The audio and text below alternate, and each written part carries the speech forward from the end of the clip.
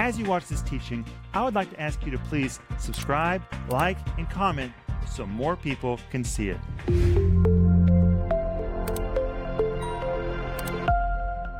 My friends, it's Friday. What are you going to do this weekend?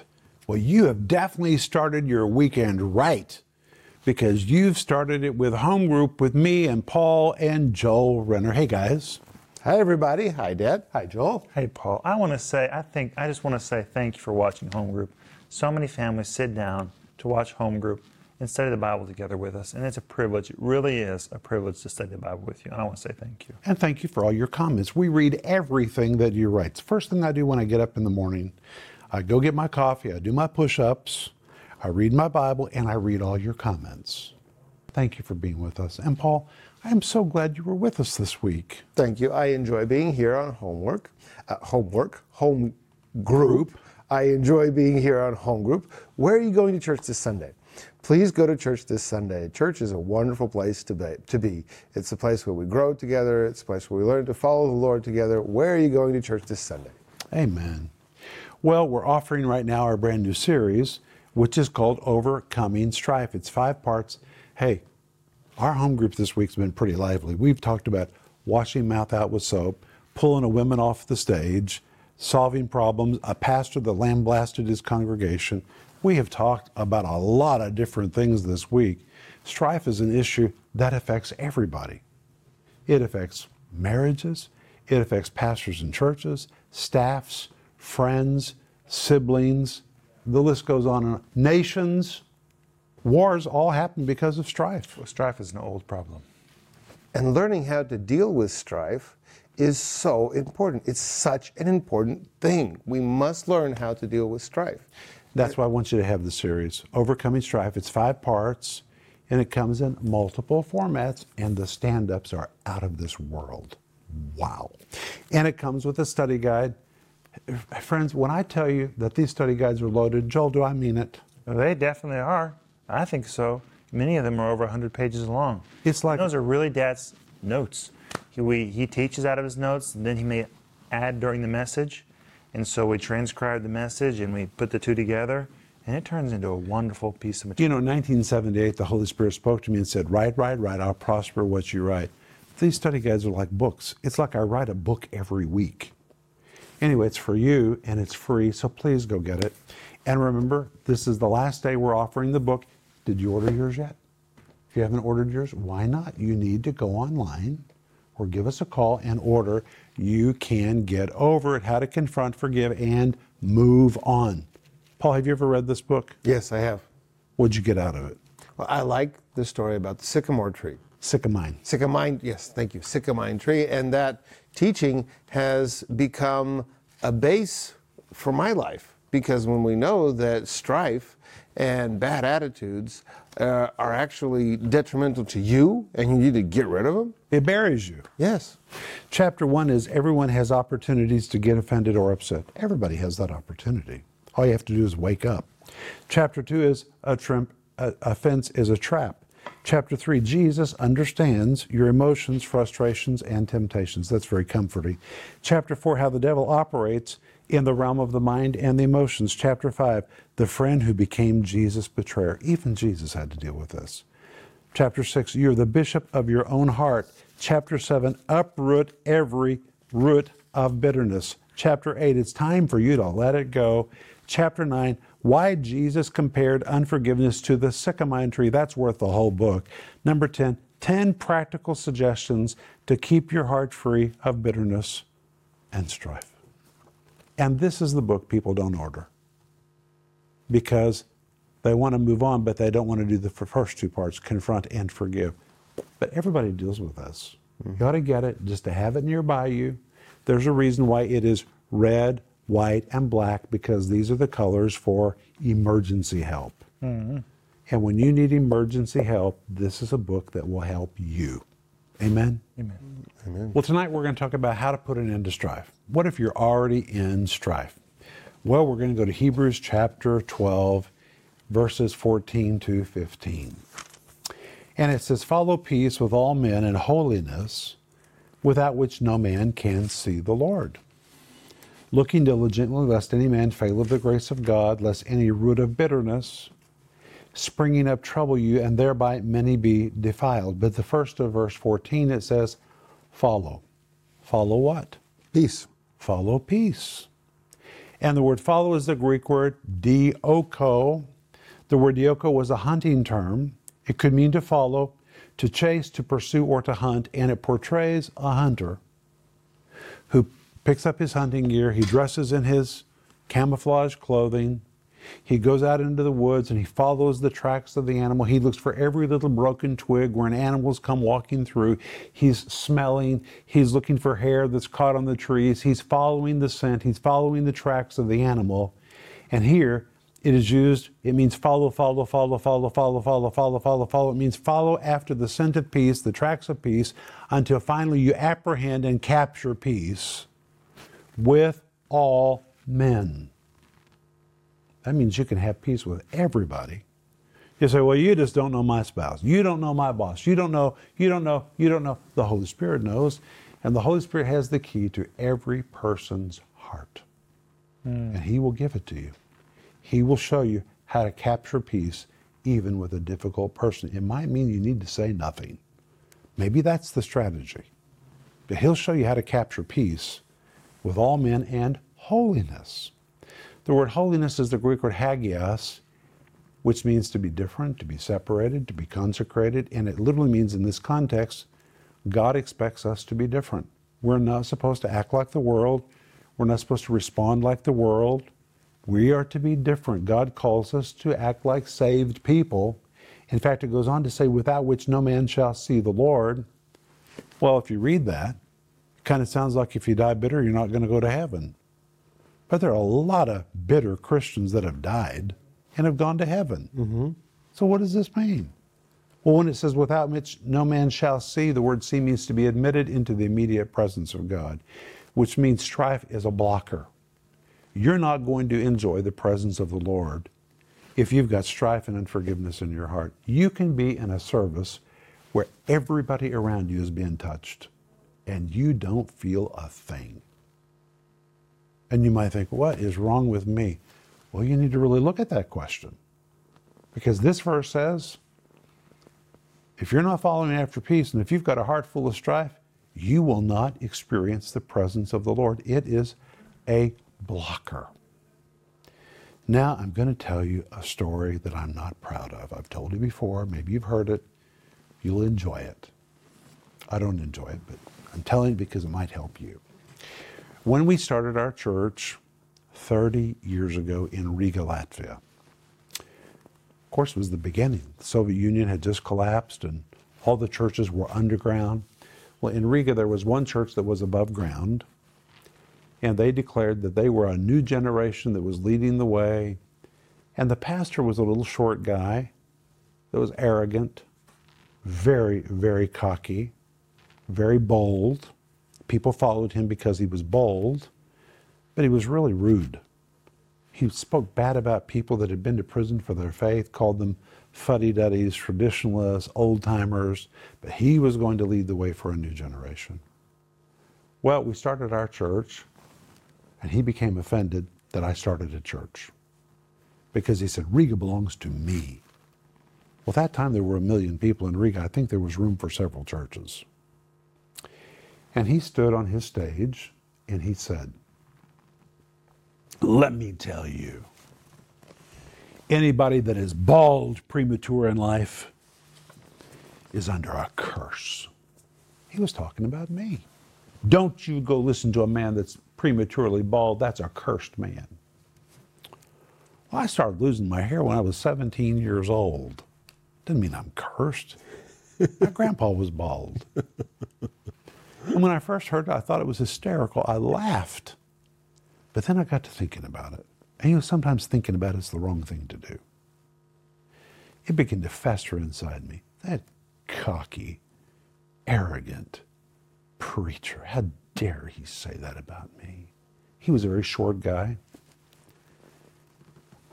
And I found myself doing something really ugly. Now, last night we talked about the wisdom that is from below. This is an example of From something above. From below and from from below. above. Well, I'm telling you, I moved in some low-level wisdom when I got upset with that preacher. I stood on my stage at our church, and I said, I have heard that there's another preacher in town. Don't want to say his name. A little short guy. Let's call him the Pygmy. Denise just cringed on the front row. I said, the pygmy preacher. He says anybody who is bald prematurely is under a curse. But if you want to know what I think any pygmy preacher is probably the one that's under a curse. Now let's open our Bibles and continue. My behavior was so horrible. And a war of words began between our church and that church. And there were so many things I didn't like about that church and really had legitimate reason not to like. I didn't like their doctrine. They were obsessed with demons. They cast demons out of everything every single time they came to church. Didn't matter how long you had known the Lord, they said you were full of demons. And you always knew when you met one of their church members on the street. Paul, how did you know them? They talked about demons. Not only that, their throats were all hoarse. Oh, yes. And they Talk like this, because they had ripped their vocal cords yelling at the devil. Mm-hmm. I mean, the whole church sounded like that. I mean, I just talked to somebody on the street and I'd say, I know where you're from, just by the way they talked. And you know, when you hear what people say about you, it just kind of feeds what you feel about them anyway. But their worship was amazing. Oh, their worship was magnificent. Actually, the church was great. It was a great church. I just had a bad attitude, and he had a bad attitude, both of us. And we were both ensnared in this thing, and it was low-level behavior. And one day I was praying, and the Holy Spirit said to me, Rick, do you want revival in your life and in your church? I said, Lord, you know I want revival. He said, Rick, I'm going to ask you again, do you want revival in your church? I said, God, you know I want revival. He asked me a third time, do you really want revival? I said, Lord, you know, I really want revival. He said, all right. Your attitude toward that man is blocking revival. Can't be admitted into the presence of the Lord because of strife. He said, I want you to go across town, get on your knees in front of that man, and ask for forgiveness. I thought, ask for forgiveness from that jerk? What about him? What about him? He's the one needing to ask for forgiveness. He started this. What about him? Have you ever said that? What about him? What about her? And the Lord said to me, exactly. I'm not talking to you about him. I'm talking to you about you. I'll deal with him. But right now, I'm talking to you about you. Go across town, get on your knees, and ask for forgiveness. And then the Lord said again, do you want revival? And I honestly said, I'm not sure. I didn't want to get on my knees in front of that man. And Paul and Jolie, it took me a while to get around to it. I mean, I debated it, and the Holy Spirit was like a hound just on my trail, asking me every day, are you going to do it? Are you going to do it? Are you going to do it? Are you going to do it? Finally, I said, yes, yes, yes, I'll do it. So I took my associate with me, and all the way over there, he kept saying to me, my associate, don't get on your knees. Please don't get on your knees. Don't humiliate yourself in front of him. I said, the Lord told me I have to get on my knees. So we got there. I did not want to do it. I kept hoping maybe something would happen and I would have to leave before I did it. So we talked about the weather, and we talked about our kids, and we talked about everything you can imagine. Finally, there was nothing else left to talk about. And I said, well, I know you're wondering why I'm really here. And I said, I'm here because the Lord has told me to do something. I looked over at my associate. He looked at me and was going, don't do it. Don't get on your knees. But I slipped down onto one knee. And I remember thinking, that's as low as I'm going. And the Holy Spirit said, both knees.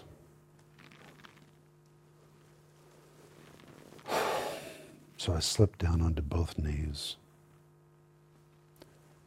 My head was bowed. I didn't want to look at the pastor. And I said, I'm here today to deal with me. I've had a really bad attitude about you.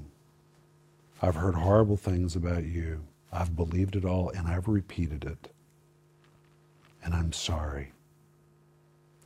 And when I looked up to see his response, he was literally leaning over the desk with eyes looking at me like he was so thrilled with delight. And his eyes were huge, like, the great American is on his knees in front of me. And I remember I had to look away from him because I wanted to say to him, get on your knees. We both need to be on our knees. But I wasn't there to deal with him. I was there to deal with me. And when I walked out of his office that day, I had put on my hunting gear. And I was bound and determined I was not going to retreat until I had captured peace with that man. And guess what? Today he's my friend. He's been my friend for years and years and years and years. The whole thing turned around. Do I agree with him about everything? Absolutely not. Do I agree with all of his doctrine? Absolutely not. Do I agree with his heart? I think he's really got a sweet heart. He's just got a little crazy doctrine, but I love him. I love him, and I respect so much of the monumental work that he has done. But to capture that required me being intentional. I had to be intentional. I had to really work on it. Took a lot of breakfasts, a lot of lunches, a lot of dinners, him coming over to our house with his wife. And today, years and years and years later, Paul, it's amazing. Mm-hmm. He and I have such mutual respect for each other. Even though we don't see everything eye to eye, we really respect what we've done in the Lord. Mm-hmm. You want to say anything?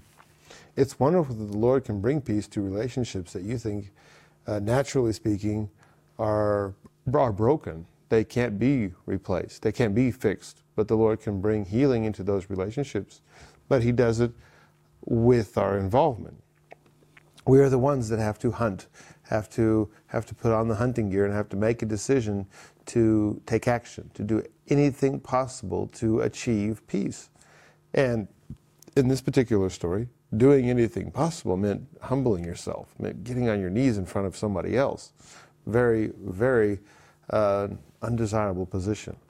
So sometimes seeking peace is not the easy thing to do.